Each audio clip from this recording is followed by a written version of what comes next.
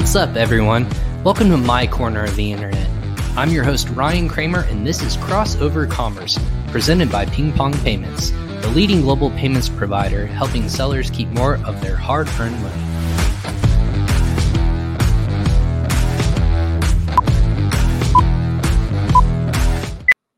What's up, everyone? I'm your host, Ryan Kramer, and welcome to another episode of Crossover Commerce, presented by Ping Pong Payments, episode 103, Why Amazon FBA is Still the Best Way to Sell Online. I'm your host, Ryan Kramer, and welcome to Crossover Commerce, presented by Ping Pong Payments.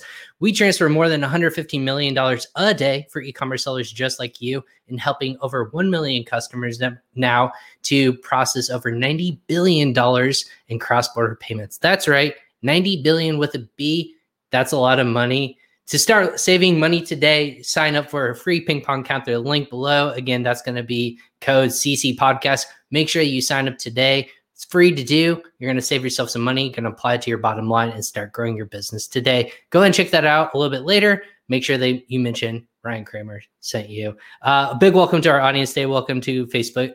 Welcome for those who are watching on Facebook, YouTube, LinkedIn, and Twitter. Again, have you noticed it? It's Monday. It's a crazy day, a little bit later in the day, but things are starting to catch on already from the weekend. But if you are watching us on Facebook, YouTube, LinkedIn, or Twitter, welcome.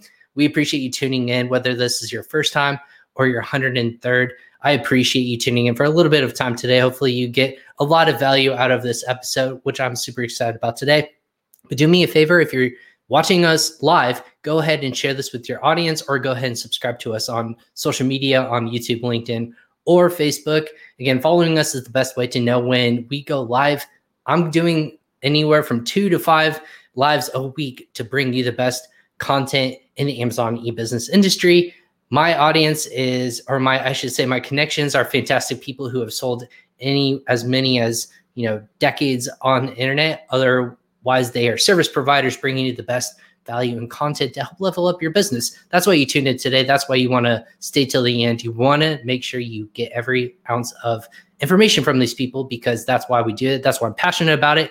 And that's why you are here today. But do me a favor, go ahead and share that on social media to be notified of future episodes on Crossover Commerce as well. If you can't catch us live, no problem whatsoever. All of this lives on YouTube. And then we also will be releasing all of our season episodes on Apple Podcasts, Amazon Music, Spotify, Google Podcasts, wherever there's podcasts, you can find it there. Just search Crossover Commerce and subscribe there. Season 1, 30 episodes are already located on there.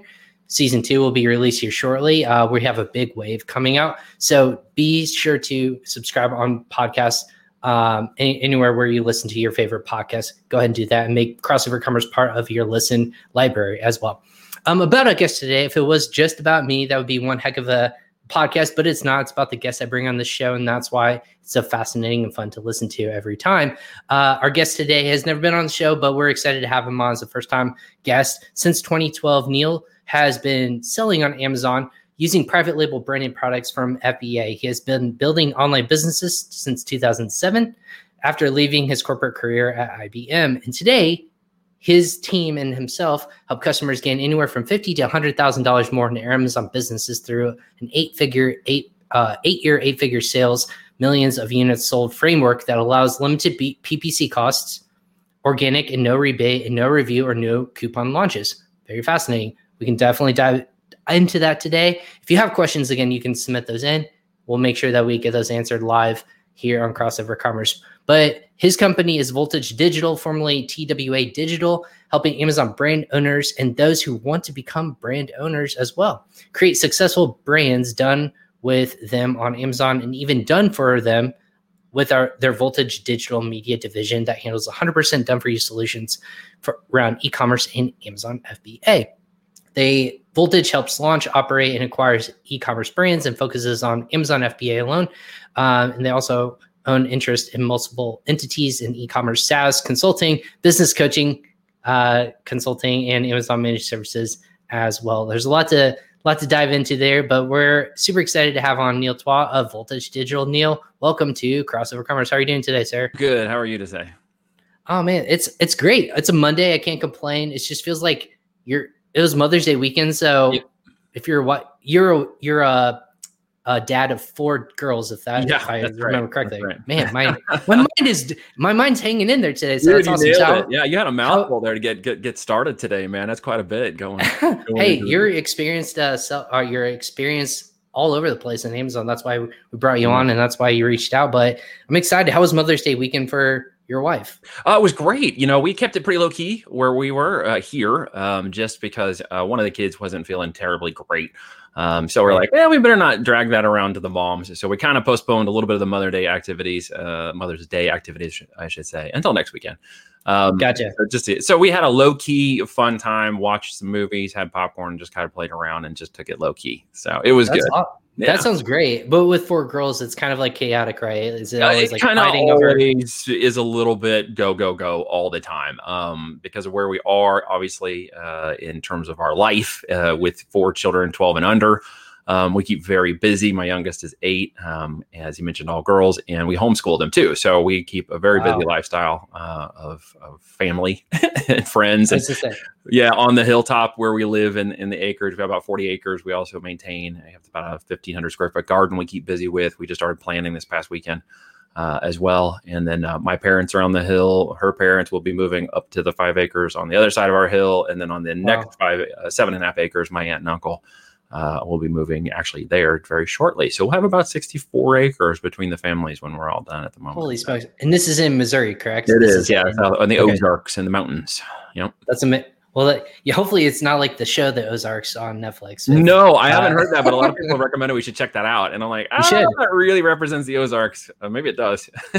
Yeah, lots of we'll skip over the semantics, but it's definitely like a drug ring and things like that. Definitely, I'm assuming not like what it is actually there. It could very well be possible. Yeah. Well, and summertime is super popular there because of just outdoors. People can camp or just stay for the summer. Is that like? You guys are away from all that, right? It sounds like we are, yeah. So you go one direction an hour, you hit the Branson area, which is fun. Love to go there. Silver Dollar City. It's a great little town with so much cool stuff to do down there. But you go the other direction, down 60, about an hour, and then you get into the country. Then you go another 3 miles past the 1,900 person town, and then you go another mile down a dirt road, and then you find us. Way out in the boondocks. So that's why I jokingly say I'll hold my internet connection as long as the chickens keep running on the wheel. Exactly. Keep everything online. Well, you guys are technically in the Midwest, and this is the running joke I play with my company, and then everyone who watches the show or listens to the show is the Midwest. No one thinks about e-commerce or businesses in the Midwest. They think coast, either West Coast or East Coast, but here in the middle of the country. Ever comes out of Missouri, how is it possible you guys could have technology out of Missouri? It's like, well, man, we're in the 21st century, and it's 2021, and it's a digital world we're living in, right? Exactly. And that's kind of the thing. We've had nomads on this show, and I mean nomads, like people traveling the world, can work from anywhere. You have roots down in the Midwest. Yep. But what's kind of your background? I know we kind of ran through your rap sheet. Oh, yeah. Have you always been in e-commerce, or you said IBM before you jumped in? Well, let's summarize real quick through it so it's not boring to people. I can get to the value of what we're talking about instead of just myself. Sure. In simple 30-second terms, I have been online and since university days. Like, I'm not terribly old, but we aren't that far into the internet age, actually. Got my teeth cut on it during college, learned I had an aptitude for the business and the programming and the e-com side, but they didn't really have it. So I bounced out of college. I'm like, why am I spending money in college when they're not going to teach me about e-commerce? So I jumped in the corporate world where I could learn about it and get hands-on experience. At my 3rd year of college, I jumped out with less than like 30 hours in a business science degree and a computer science undergrad. And I was like, that's not really going to help me. So I started teaching myself programming and just pulled myself up by my bootstraps. The simple phrase for my life is it's who you know that gets you in. It's what you know that keeps you there. And so much of it's been relationship driven in business for me. And then learning applied knowledge and just continually adapting and changing. And so eventually I got pretty good at the knowledge management system side and project management, and had some very good successful projects under my belt. And that led me up into the corporate side of Sprint as an employee, and did very well on some projects there. Some of the first knowledge management internal projects the corporation ever launched. I got to be a part of that. There was like 5,000 people when I joined PCS division when it launched, which was the wireless. And there was like 80,000 when I left. There was about 6,000 customer reps and 25,000 when I left. So the company grew explosive in 5 years. And I got into IBM. I basically did really great on a project and a couple partners there. One of them took a chance on me. He said, you know what, you did so great on this. Let's get you to Armonk and interview. And I did. And they let me into IBM. So there you go. I spent almost 5 years in IBM, traveling the country. It was been not I've been moved, but I've been moved around. So I traveled all the time, 2-3 times a week. In and out of the country. I got to sit in some of the largest corporate boardrooms of the world and handled some amazing projects and got to meet some amazing, really great, super smart people. I had the honor of working on just technology so beyond my understanding that I barely tried to keep up with these guys at Armonk, where we got to play a little bit on the Watson computer and learned about artificial intelligence and human machine language and learning and technology and latent semantic search engines and all this stuff that really had to do with how do you get something in front of somebody who wants it and get it there as fast as possible, or even predict what they want. And that really led me later into e-commerce. And we'll kind of talk about that because Amazon's search engine is a latent semantic search engine, and it's a knowledge engine. It wants to learn about customers and it wants to sell you something in 30 seconds or less. And when I saw that opportunity, I thought, dang, I can figure this out. It's technology, it's numbers. And that's when we started launching products on Amazon. We started Hail Mary stuff based on its numbers. So you tell yourself like, hey, you started from the very beginning. I say beginning, like this is not, again, we talk about this as it's not 50 years ago. It's not like, this is not decades ago. This is last decade. This is like the last 10, 12 years or so that you kind of saw the opportunity and saw where it could about 8 years ago. Mm-hmm. Yeah, I had affiliate marketing background for a while. I was running a lot of paid gen. I got some companies, Series A funding, raised capital for businesses and acquisitions and stuff prior to that. Had a really fun life experience going bankrupt. Don't recommend it, but it's not the worst thing in the world that can happen to an entrepreneur. There are worse things like never getting back in the game. And so I kind of reinvented myself around affiliate marketing and product marketing, and then realized that I should be the product owner too, because I was doing great at getting the customer. And that's when Amazon stepped into the game about 2012. After I saw the way they had the engine, the products, the way you could determine the numbers, the competition and market opportunity, which was like a 2-lane highway when I started, and it's like a 7-lane highway now. I thought, man, this is where I want to be. This is going to be a fun playground. And I just dove in head first, spent years basically figuring out how the system worked, and met my business partner who was very good on the financial and operations side. And we kind of teamed up. And then we just went like crazy, man. We were launching products and brands. And because we were just learning the system that it wanted and having a dance with it, it's called the A9 engine. It's just this big filing system of technology, right, for products. And we just learned to dance with it. And by the time we got into around 2015 or so, we were doing very, very, very well on Amazon and grabbed some attention of quite a few people. And they asked us to start, consulting and coaching and what are you doing and how are you doing it this way? And it's crazy. And by the time we got into 2016, we were running events of about 500 to 1,000 people per event. Which is a lot even nowadays. It is. It was a big, fun run. We had some changes to that, and we just went back to the business for 3 or 4 years. And about a year and a half ago, I got approached by an investment company that said, you got a lot of companies, you got a lot of people in your network. We want to start buying these. And I thought, oh, that's fascinating. And I said, I don't work 100 hours a week and just start all these companies so you can buy them. And the guy, I remember very succinctly saying, why don't you start your coaching program again? And with the intent of getting people to sell these companies. And I'm like, well, that's a really smart idea. I wish I'd thought of that on my own. Right. So we did. We started Voltage with the understanding that the purpose of the structure was to stay very limited to who we work with, very targeted on the approach, and in essence, replicate the CEO level role that an Amazon business requires. Because it is an Amazon business. People think it's a side hustle. And truly, if you treat it like a business, it will reward you like a business. If you treat it like a side hustle, it'll end up burning you. And most recently, I posted on my Facebook page about some people who just got burnt. I don't know if you saw that post or not, but yeah, that was the thing. Like we got connected on Facebook recently, maybe today even. Like this is the thing is like people are putting out so much thought leadership, and this is why I thought it was fascinating to go over this subject with you, is because a lot of people are like, maybe we should diversify more, maybe we should do off of Amazon. You're kind of taking the opposite approach and saying, hey, now let's not abandon the Amazon machine. There's just so much out there to be focused on. I want to say Amazon FBA is still the number one thing, and it's still going to continue to yield results for sellers.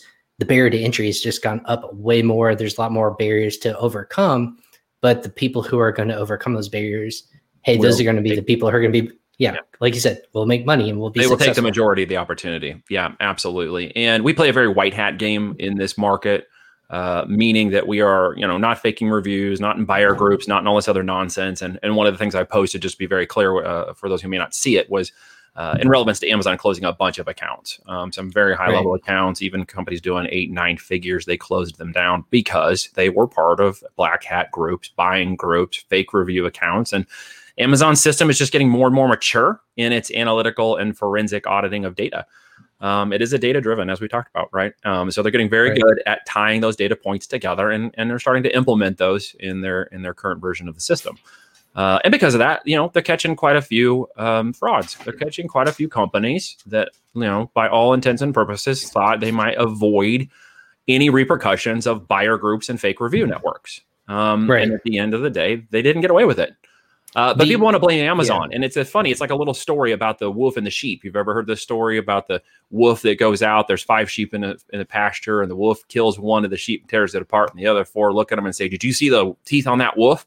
And they're like, "Yeah." So they all tear their teeth out. Right. And like, "Yeah, now we're not going to have that problem anymore." It's like, no, why? I mean, the wolf, the teeth, you're missing the point. Right. Like, you just can't follow the sheep. And what they're telling you right now is, well, abandon Amazon. There's no hope. It's all terrible. They'll close your account down with no remorse. And the truth is, if you're jacking with the system, that will happen. I've lost $1 million account on Facebook ads because there was one word phrase they didn't like, which triggered the last compliance component, and they banned me and won't restore my account. Do I blame them because they didn't like the words I used? No, not really. It's ultimately my problem. At the end of the day. So don't blame Amazon, the inanimate object of a company, if you're doing things that are not within the terms of service. Even if they're, management in terms of the way you've done it in the past, you probably want to change it really quickly because the opportunity is still very much there. In the article I think you're referring to, and I did see it pop up a couple places, was Amazon hunted down and found this big network of fake reviewers, fake seller accounts that were all people were buying, for lack of a better word, buying reviews through these review farms, essentially, that were all over the world. They were tied back to, they found like invoices. They found all this like WeChat history. A lot of data from different like high level sellers, which they didn't name who they were. I don't think, correct? No, they didn't actually. So that being said, they went and they leveled out everyone who they could tie back to their accounts, shut them down even as recently as this past weekend. Correct. And those people are no longer allowed to sell on Amazon or banned for a very long time, or very hard. I don't know what the accounts back when you're completely banned. And in all transparency, I've had one account removed in the last 8 years of all the accounts we've started. We have it was basically one of those data deals where not the account we own, but an account that was tied to a client account that had a connection, a data point to that account got closed down. And it was a temporary holding account that wasn't selling. And so it wasn't a great loss, but it did help us recognize 1 and 2 layers of additional data points that they have put into the system that we now added into our training to ensure people don't get those mistakes made. But again, it wasn't a big loss for us, but it was a good learning lesson. And it did really show the power of Amazon's ability now to really track and engage in compliance measures. And again, does that mean there's no opportunity? Absolutely not. In fact, there's more opportunity now because new niches have opened up within those previous niches that these companies are bailing out of. The rumored number is closer to 200,000. It's not the biggest group that will be attracted. The buyers list of about 75,000 or so people that were in that group that tied back to some of those major companies. Of course, they get the publicity. It's the everyday mom and pop businesses that were doing the wholesale, retail, online arbitrage stuff that got blown away that don't really make the news. But there were a lot more of those who were not in compliance and simply not following Amazon's new rules. What does Amazon want? Like, let's talk about that, right? Because that's an important point to transverse to in this segue. It is that they want brands. They want actual business-driven brand affiliation that leads their platform away from eBay and away from Etsy and away from Walmart. They want to differentiate themselves as more brand-driven affinity.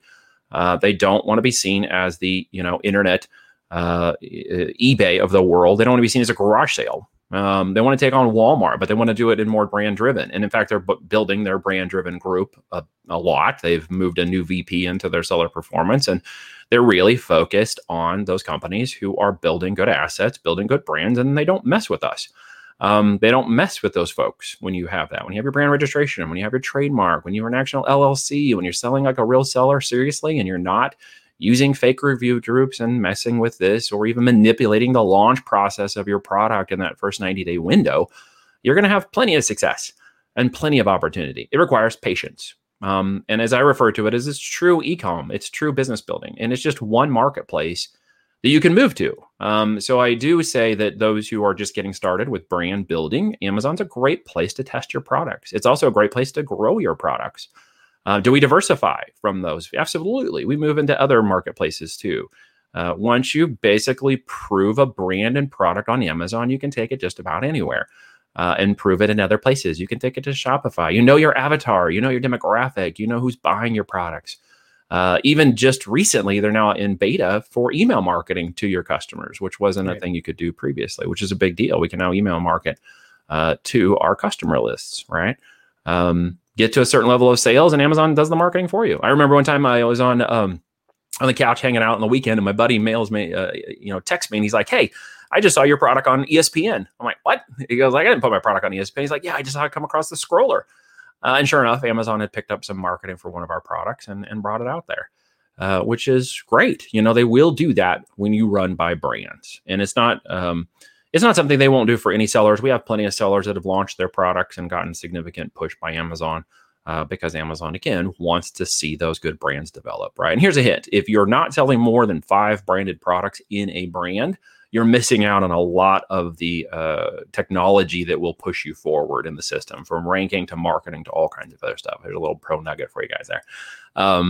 If you go and look at the majority of sellers, in fact, Jungle Scout just did a survey recently. It was something like 76% of all sellers have 5 or less SKUs. So again, 76% of you out there who are selling on Amazon and listening to this, or if you're considering launching a business or brand into Amazon, you need to look forward to not the first product, but the second, third, fourth, fifth, sixth, 10th product. At that point, Amazon sees you as a whole different kind of business.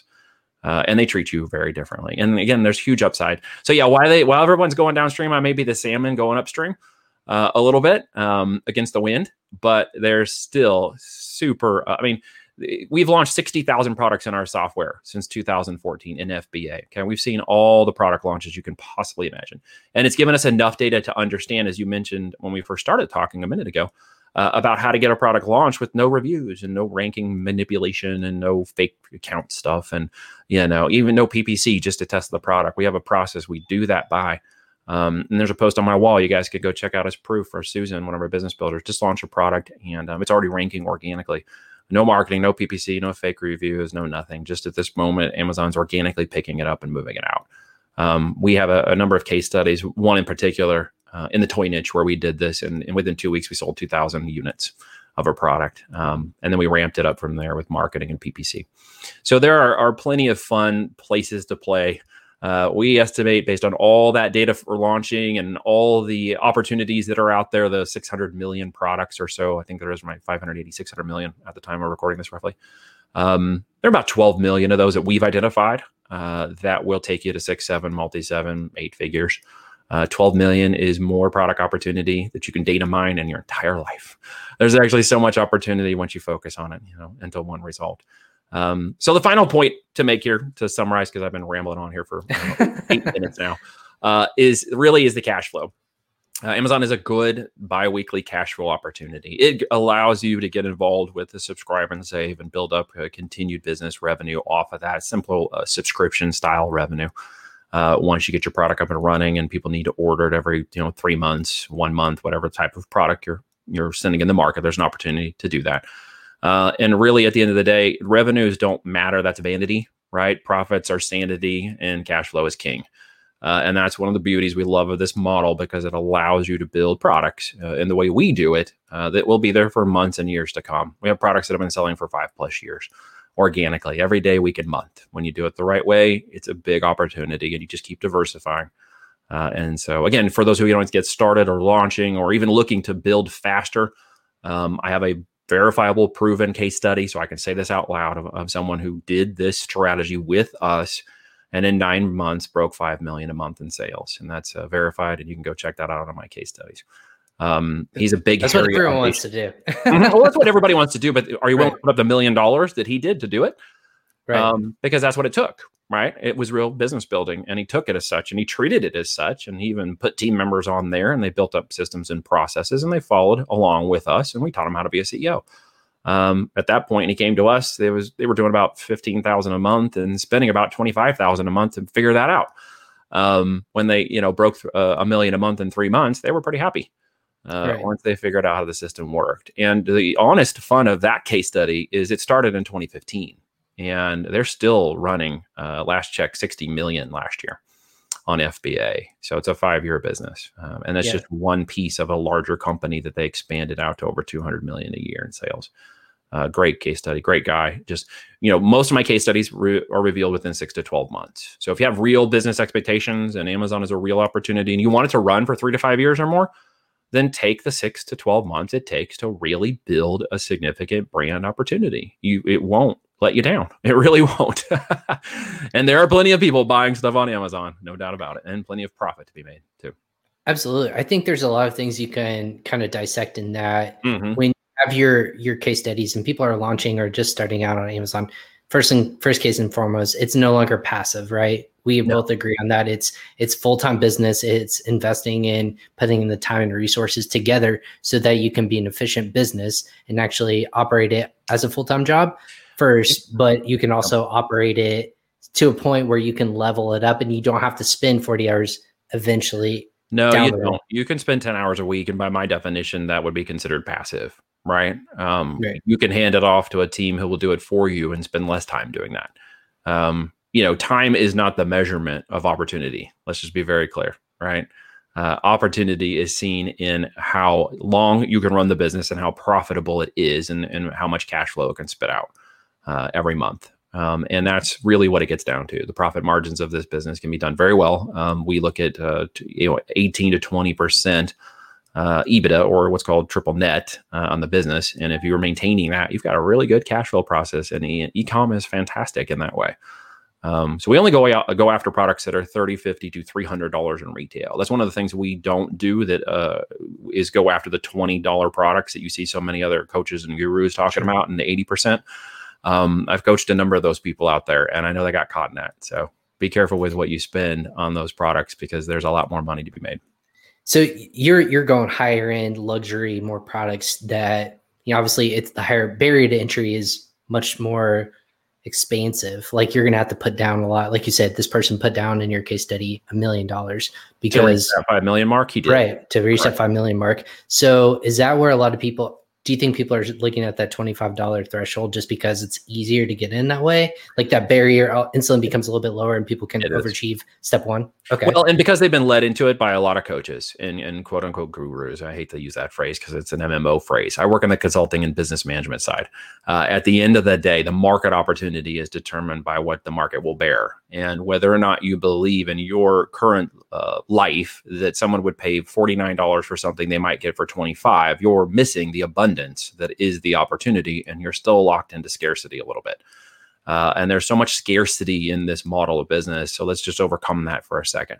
The truth of the matter is there's just as many people buying $49 products as there are people buying $13 products on Amazon. Okay.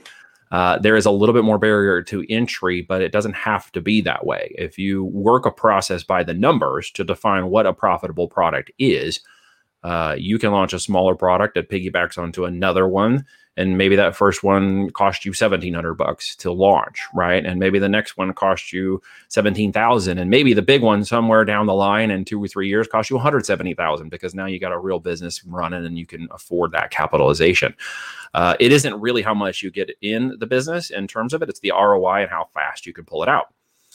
We typically run a product analysis by the numbers that says when a product goes to market, it has 90 days or less to turn that inventory over in our test. And if it does that, that product has huge upside and opportunity. And then the cost is what it is to be in the market.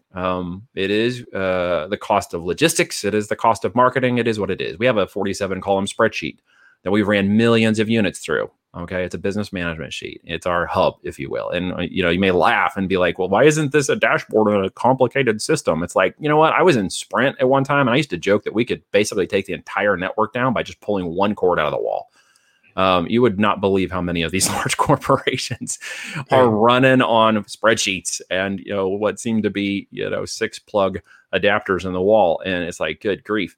So at the end of the day, it's more important for you to understand your customer. If you understand your customer, you will double your revenue. And I think a lot of people don't take the time to understand their customer. And it's one of the things we've done and we train and coach and consult on is we take 80% of the time sharpening the axe so that we make one good swing when the time comes to go. And when we do that diligence, we know our market, we know our 3 to 5 competitors, we know our profitability, we know how we're going to borrow ethically their advertising, steal their customers, and then take them over in 6 to 12 months. And there's nothing they can do about it. And then we have that business running for years. So yes, there's some upside to it. Yes, there's a little more cost to getting involved at this kind of business level, but at the same time, the kind of rewards that people expect don't happen on a $97 investment. And I think there's a lot of, MMO style things going on, make money offers kind of things, instead of how do I make business? And real business is done with some capital investment. And, there's risk in all of that, of course. But once you understand the numbers and once you understand how to choose the products and what the hell to sell, as we like to jokingly call it, once you understand what that person wants and who they are and how you can define them as your customer avatar, you will double your revenue. It's just getting in the market. So why is it this kind of customer persona, or I should say seller persona? Why is one seller looking at an investment of a dollar amount like $50,000 to run a business appropriately versus $50,000 to just buy something? And they're like, hey, I want to buy like a car for 50 grand. But when it comes to investing $50,000 into a business, they balk at it and they're like, nope, I need it lower. Why is the seller mentality a monthly payment? And it's the idea that, well, I can afford that much car because I'm paying $435 a month for it for 84 months. But at the end of the day, that's it's a misnomer of an actual liability that says, well, I have that car and it's justified because it gets me to my office job. It gets me to my work, gets me to what I'm doing. At the end of the day, it's that kind of thinking that will ultimately sabotage you from understanding how a real business does work. Yes, we, utilize credit, but credit is applied very differently in a business with a totally different mindset. Debt is a liability when not used against assets. So we will take risk capital initially into the business to determine that a product or a brand is going to go to market. And then we leverage capital against the sales of that product. We don't leverage capital until we launch that product. Once it's launched and it has sales, leveraging capital is just a matter of a tool. You can't go build a house without a hammer, and you can't do it without nails. So at the end of the day, obviously you've got to understand how to build that foundation and where to apply the hammer properly so you don't slam your thumb. And I think a lot of people just go grab a nail and start swinging, grab a hammer and start swinging, but they don't grab both and they don't understand how to apply it correctly. Talking about quantity over quality, basically. Quantity over quality, yeah. And it really is a misunderstanding of what it takes to drive a business forward. And this is not just 2021. This is 10 years, 12, 20 years of experience, business online, making money, watching how money is made. And it has a really different approach to it when you understand when to apply capital versus just taking on risk. And buying a car at $50K is taking on risk.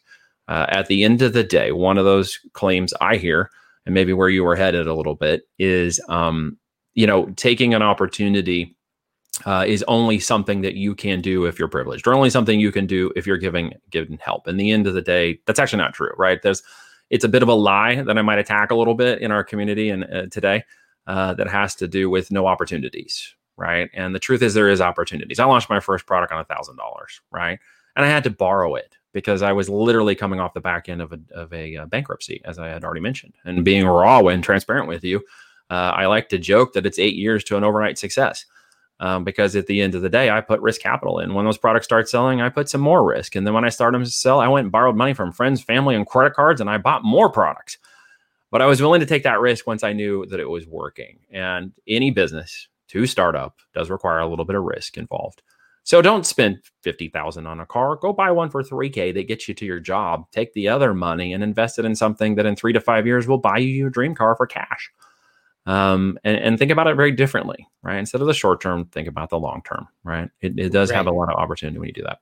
And it seems, Neil, like there's this disconnect with online because it's all happening online. There's no like retail store to purchase. You're not buying physical storefront to put goods in. You're not tangibly handling those transactions on a day-to-day basis. That's right. Everything is so it's digitalized in the component of like just like credit card, right? If people have trouble with credit card debt, most often than not, there's not that tangible takeaway feeling that they're taking from you. It's almost like I can spend as much as I want, but it doesn't have that. It doesn't release that same, I believe, dopamine in your head that it's saying like, hey, something's taken away from me. I don't want to give you $3, but if it's $3 in my credit card, I don't care. It doesn't matter because you're not tangibly taking something physical away from me. Yeah. Do you think that that's why that applies to digital commerce? Well, yes and no, right? Because one of the things we do make our clients do is get a physical product in their hands as quickly as possible for their samples. Why? Because that brings a tangible connection to the virtual work they're doing on their computer with their spreadsheet. Once they see that product,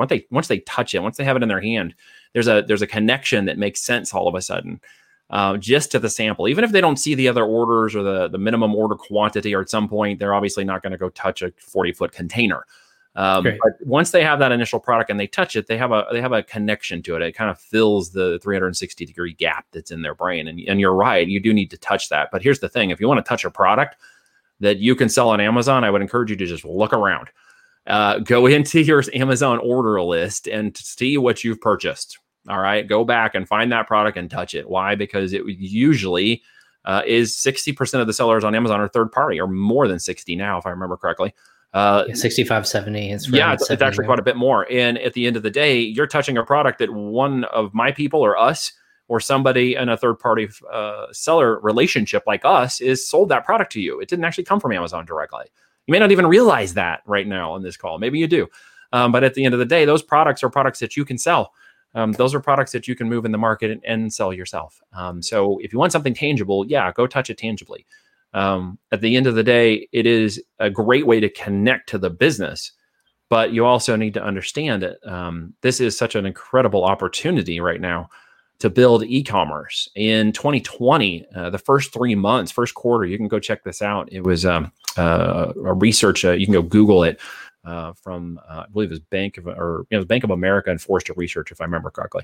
10 years of growth in 3 months. 10 years of growth in 3 months in the first quarter of 2020. Guys, we had accounts that were doing around 2,000, 3,000 a day that jumped to 15,000 a day just because we were in the market, right? They predicted that by 2030, even up as far as 2040, 21 trillion in that report is showing that it will move from retail to online. So if you're waiting to get in, you're going to miss a window. And we're in that window. It is not gone yet. It is only tightening a little bit. It is still there in terms of opportunity, but very soon that opportunity will close. And those who don't take the time and interest in getting involved in e-commerce of any kind, whether you choose Amazon or not, if you're looking for a way to build an online business, to build a brand that has intrinsic value so that at some point it's worth more when you sell it than at any time when you're building it, then you really should consider physical products, right? They are assets. You will have inventory. You're putting your money into product. It's not a digital info product, okay? It may have digital listings on Amazon.com for those of you out there punking away buying. Some of you right now probably listening to this. But it does have a physical component to it. And it is asset driven. And should you need to recoup that asset, you can always take it somewhere else and recoup it to get your investment back. So that's one of the things we love about this model is that they are, there's big returns. Maybe we want to talk about that for a second, kind of talk about the last component of the model as you build this whole thing. Absolutely. Yeah, well, we call it the platinum principle. It's sort of a play on the golden parachute. That if you build this company and you get to the CEO, you can get a golden parachute in retirement, company plane and the checks, and you walk out and, your life is all cushy until you die.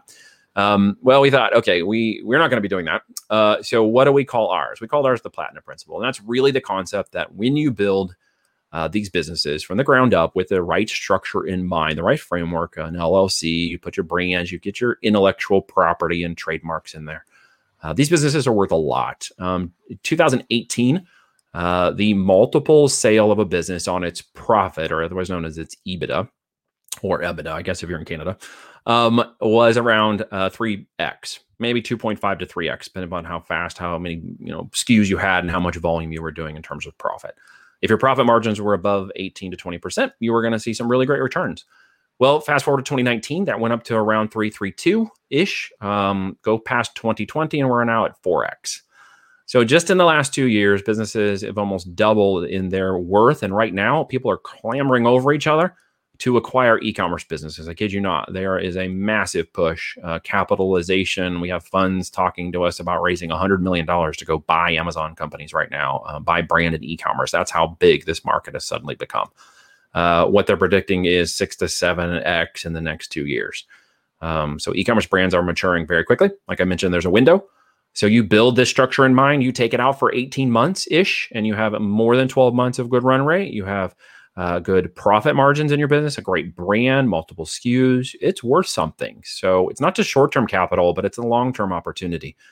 We've sold multiple businesses. We have one for sale right now in this process. We teach our clients how to do what we do exactly to build a long-term business building and flipping opportunity because e-commerce and brands are worth a lot. So you can pull that cord whenever you want to. Later on. And I recommend you do it on the way up, not on the way down.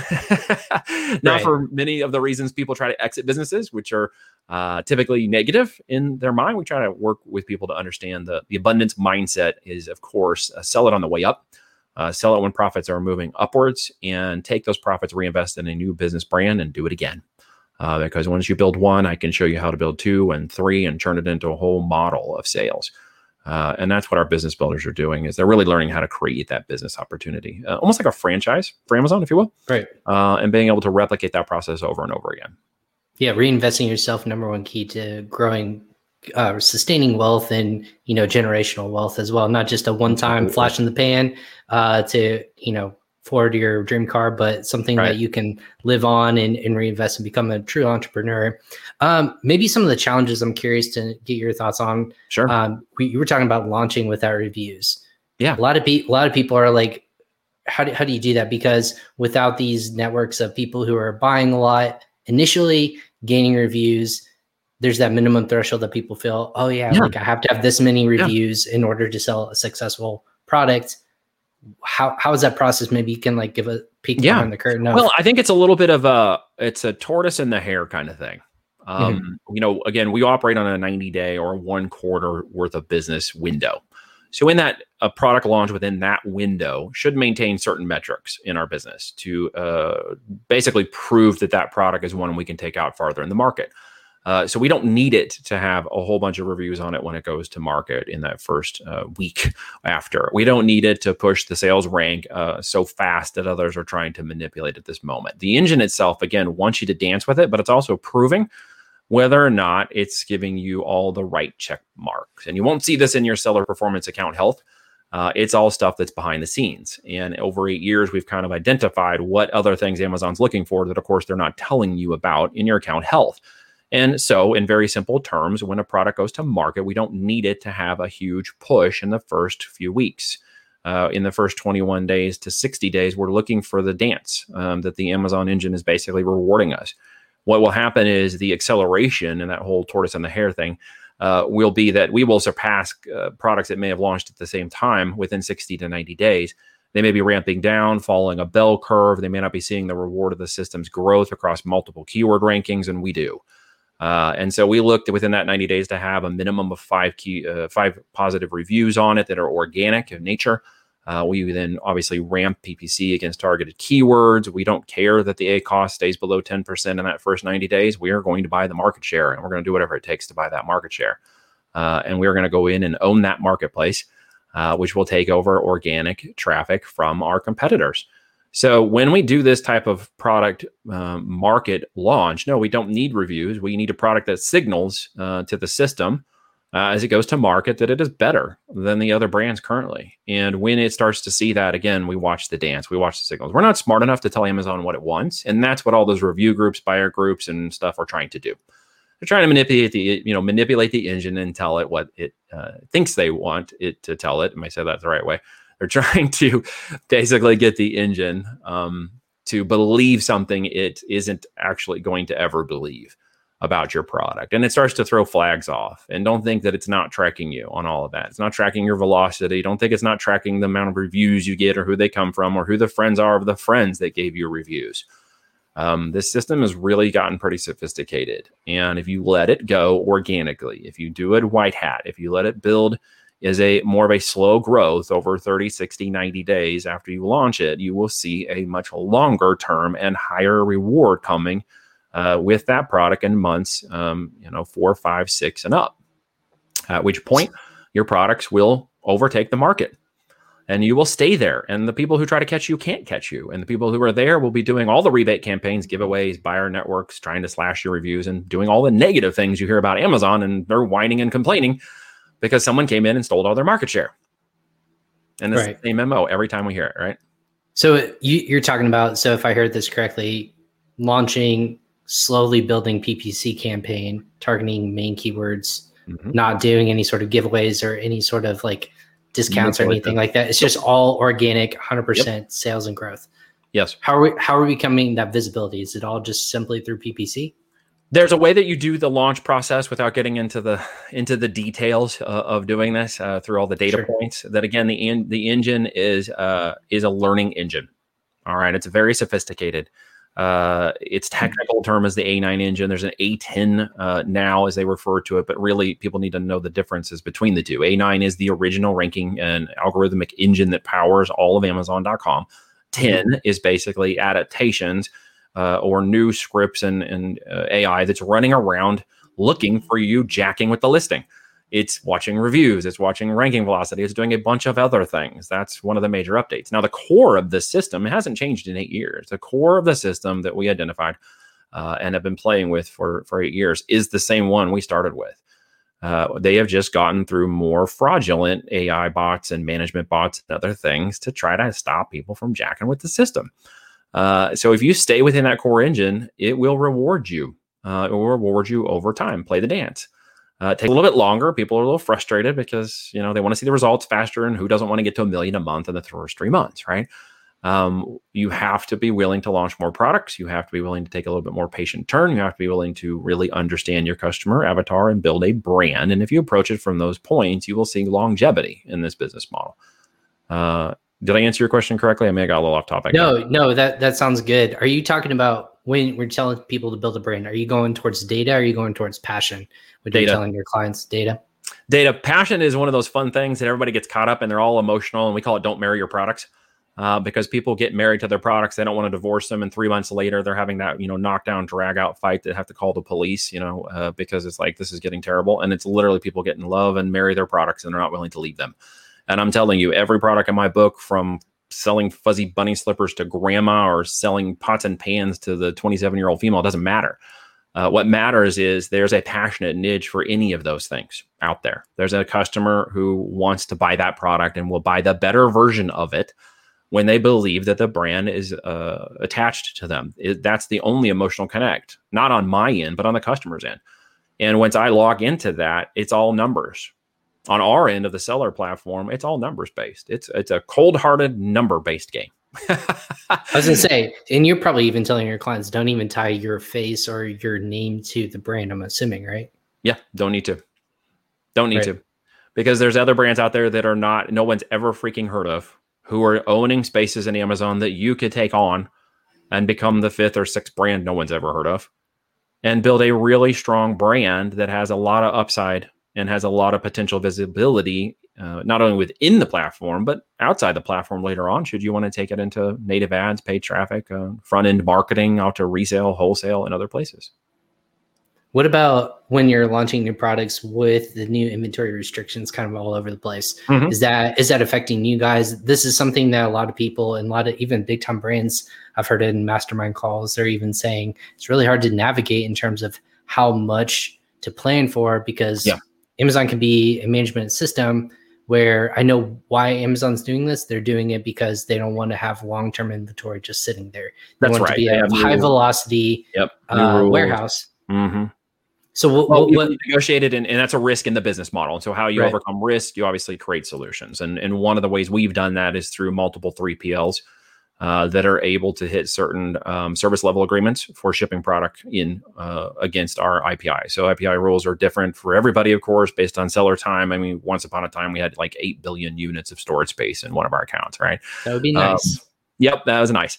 But even then, because of the way they reshifted the account currently against the health and seller performance stats, that's not even capable of being done there. So we just have a very just-in-time organizational plan that we teach how to manage. My partner has previously had a management, logistics, financial background and was very good at inventory management for the real estate market. And he just applied that knowledge into physical products and runs a very tight, just-in-time strategy, working with the 3PLs and the service level agreements and the inbound products. And he teaches the people basically how to understand that so you don't have any problems with it.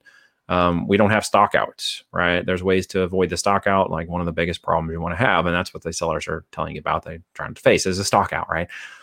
Because, people like us will come in and abuse that opportunity in an ethical way, of course, when we see our competitors running out of product. But, we have a very strong logistics backend that overcomes that risk. So we will move that product. We will predict certain amounts of product, have it pre-prepped at 3PL and ready to go so that they overlap at Amazon.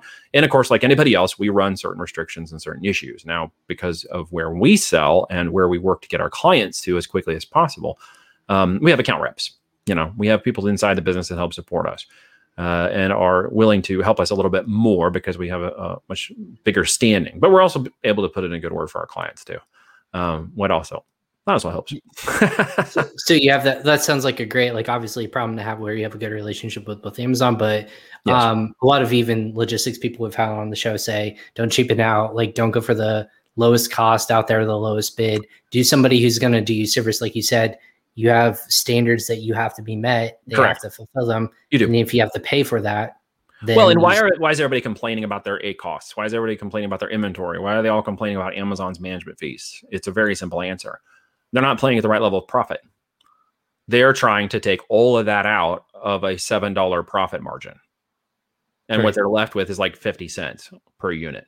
And that's why why are more people not taking that approach than hey, I'm selling something at $10 and it takes $3.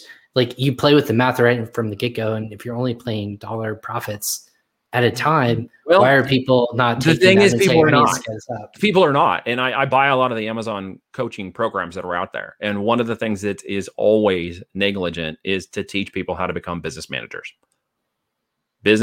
of an Amazon business. What does it look like? And I go and ask these folks, and many of the people who come in, I ask them, what's your profit margin? Do you know what your net profit is, net percentage? Do you know what it is after all landed costs? And guess what? Most of them can't answer those questions. Even sellers who've come to us doing over $1 million a year in sales can't answer those questions. So one of the main things we teach is business management as the first step. Business management. How do you actually understand how to make this business profitable? How do you cash flow it? And how do you maintain its growth while paying yourself out profits? And it isn't selling $12 products, and it isn't $7 profit margins. And those people screaming about all those things were led or taught or misled into understanding that the department category opportunities of Amazon is where everybody needs to play in the sub $25 range. And quite honestly, that's only a opportunity if you're willing to offer one of those products as a loss leader to the rest of your brand. And that's a whole different strategy we deploy. Right. I was going to say it sounds like if I were me selling online and going through what I heard today, I'm thinking more, I'd rather sell one product than 20 of the same product or a different product to get to that same profit margin level. Yes, because here's the thing. If you're making $7 in profit after all cost at the end of the day, and you still have to pay for Amazon, marketing, okay, you're going to be screaming about your ACost being too high, right? So you'll shut it off and you'll complain Amazon's not getting you any sales and it doesn't work. You won't have enough profit to do the right level of marketing within the system at the end of the day, and therefore you will scream about the opportunity. So how do you overcome that? No, you sell products that have more profit in them. It's just not more complicated than that. And you have to be willing to invest in that opportunity to ensure that you will see the benefits of that outcome. And once you do, you'll be recognized, but a little bit longer down the road than I think some people are willing to tolerate. And that's, hopefully that's one of the key takeaways here for today. If you're going to build this as a business, go serious with it. Sell products that are great with good profits, and learn how to manage the business. And if you understand that, your mindset will come along for the ride. Because what we're talking about is a very different level of mindset than one that I've seen coached through many of the programs I've reviewed. And that is really and truly how to understand how to make this a real business. You don't just get to 7 and 8 figures because, well, it just magically happens. And it doesn't happen off a couple of SKUs. And when it does, that's a unicorn. Okay. That's a lottery mindset mentality, as I refer to it. It's scratch and sniff. And, can I win my money? If you are desperate for money and you need it in the next 30 days, Amazon selling is not for you. And you can go try side hustle and retail arbitrage and online arbitrage, and you can get some cash flow going, and more power to you, because those do work if you're careful to not get your Amazon account shut down. But again, the real opportunity for business is to start out building it with the end in mind from the very beginning. It's great stuff as always. And Neil, I would dive into more. Obviously, this is stuff I'm constantly, if you see me looking down, I'm writing notes and everything like that. But if people want to learn more, obviously what Voltage is doing, what's kind of that next 2/3 of the year looking like for you guys, for your team? What are you focused on? And where can we learn more about you guys? Well, we take about 10 to 15 people per quarter into our consulting. We keep it very tight. I interview everybody. I want to know who they are and what they're doing. I'm looking for the right aptitude and the right mindset of business level to go after this. I can't solve everybody's problems. I don't try. I don't have one of the low-level offers. My costs are a little bit more for the consulting, and the opportunity, of course, is bigger because we do it in what we call a pay-as-you-profit model. We typically work with people for 12 months with the goal of getting them out 18 months to sale and exit of the business, with specific profit margins and growth metrics and other things we want to see them achieve during that 12-month time frame.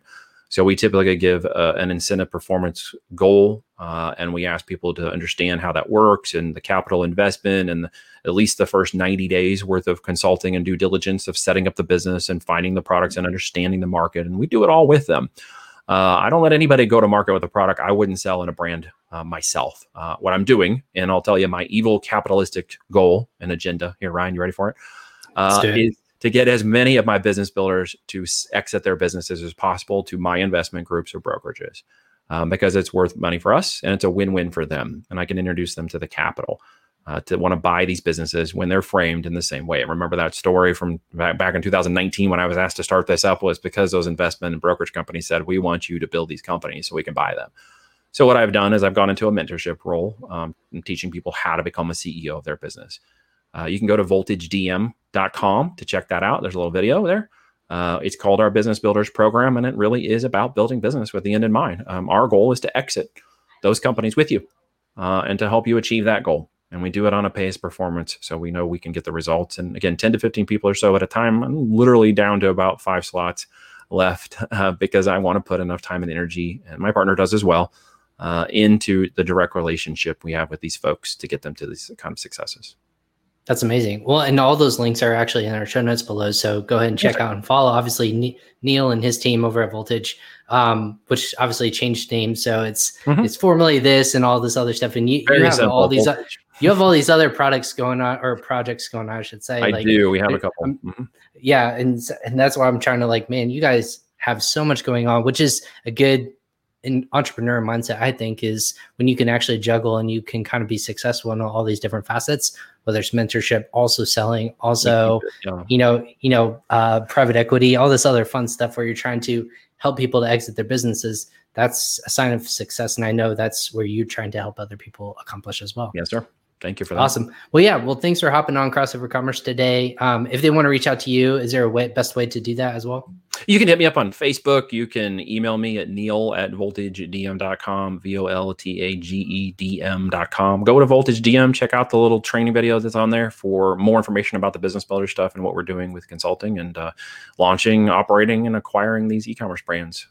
If you just look me up on social media or LinkedIn, you'll find me. Small name, big guy, small name. You can't miss me. Exactly. Well, hey, congrats on the continued success of you and your family, and obviously the growing of e-commerce in Middle America. Keep up the good work. Are you traveling anywhere, obviously, for any events or anything like that this year? Or I have been asked to speak at an event in October. It looks like we might be in Florida for a digital video event to talk a little bit about specifically how sponsored brands and video is becoming a huge opportunity for brands on Amazon. to really take video to the next level. And this is a conference on video, and we will probably be out there in October. And I might be masterminding with my business builders. As of yesterday, they're like, we want a meeting. So we might be chatting. Fine. Yeah, exactly. About a meeting in Florida. Hey, that sounds good to me. It was cold here yesterday, so I'm all about going where warm weather is. So, well, thanks so much for hopping on Crossover Commerce again. Why Amazon FBA is still the best way to sell online. Thanks so much, Neil. Again, that was Neil of Voltage. Make sure you go check him out. Again, all the links are in the show notes below. Check out voltagedm.com. Again, make sure you connect with Neil on all the social media platforms, specifically Facebook. Take your business to the next level. Why not? There's so many nuggets that we learned in that space, how to build your brand effectively, be smart about your money, and then maybe even refocus your mindset, if you will. So that being said, this was an awesome episode. It goes so quickly every time we hop in this chair here at Crossover Commerce. Again, thanks for hopping on and listening to episode 103, Why Amazon FBA is Still the Best Way to Sell Online. 2 more live episodes coming this week. Make sure you subscribe to Crossover Commerce through Ping Pong's YouTube page, or just follow myself, Ryan Kramer, on Instagram, LinkedIn, Facebook. I'm on all the social media platforms. Clubhouse, always good stuff we're sharing there as well. Thanks for listening to Crossover Commerce. We'll catch you on episode 104 tomorrow, Tuesday, with we have Amy Weiss. Actually, I'll go ahead and flash it right there. Why your Amazon listing isn't converting with Amazing at Home. Amy just coming back from her trip in Mexico, but she is ready to start sharing that insight of why your listing isn't converting. So make sure you tune in next time on Crossover Commerce. Take care, everyone.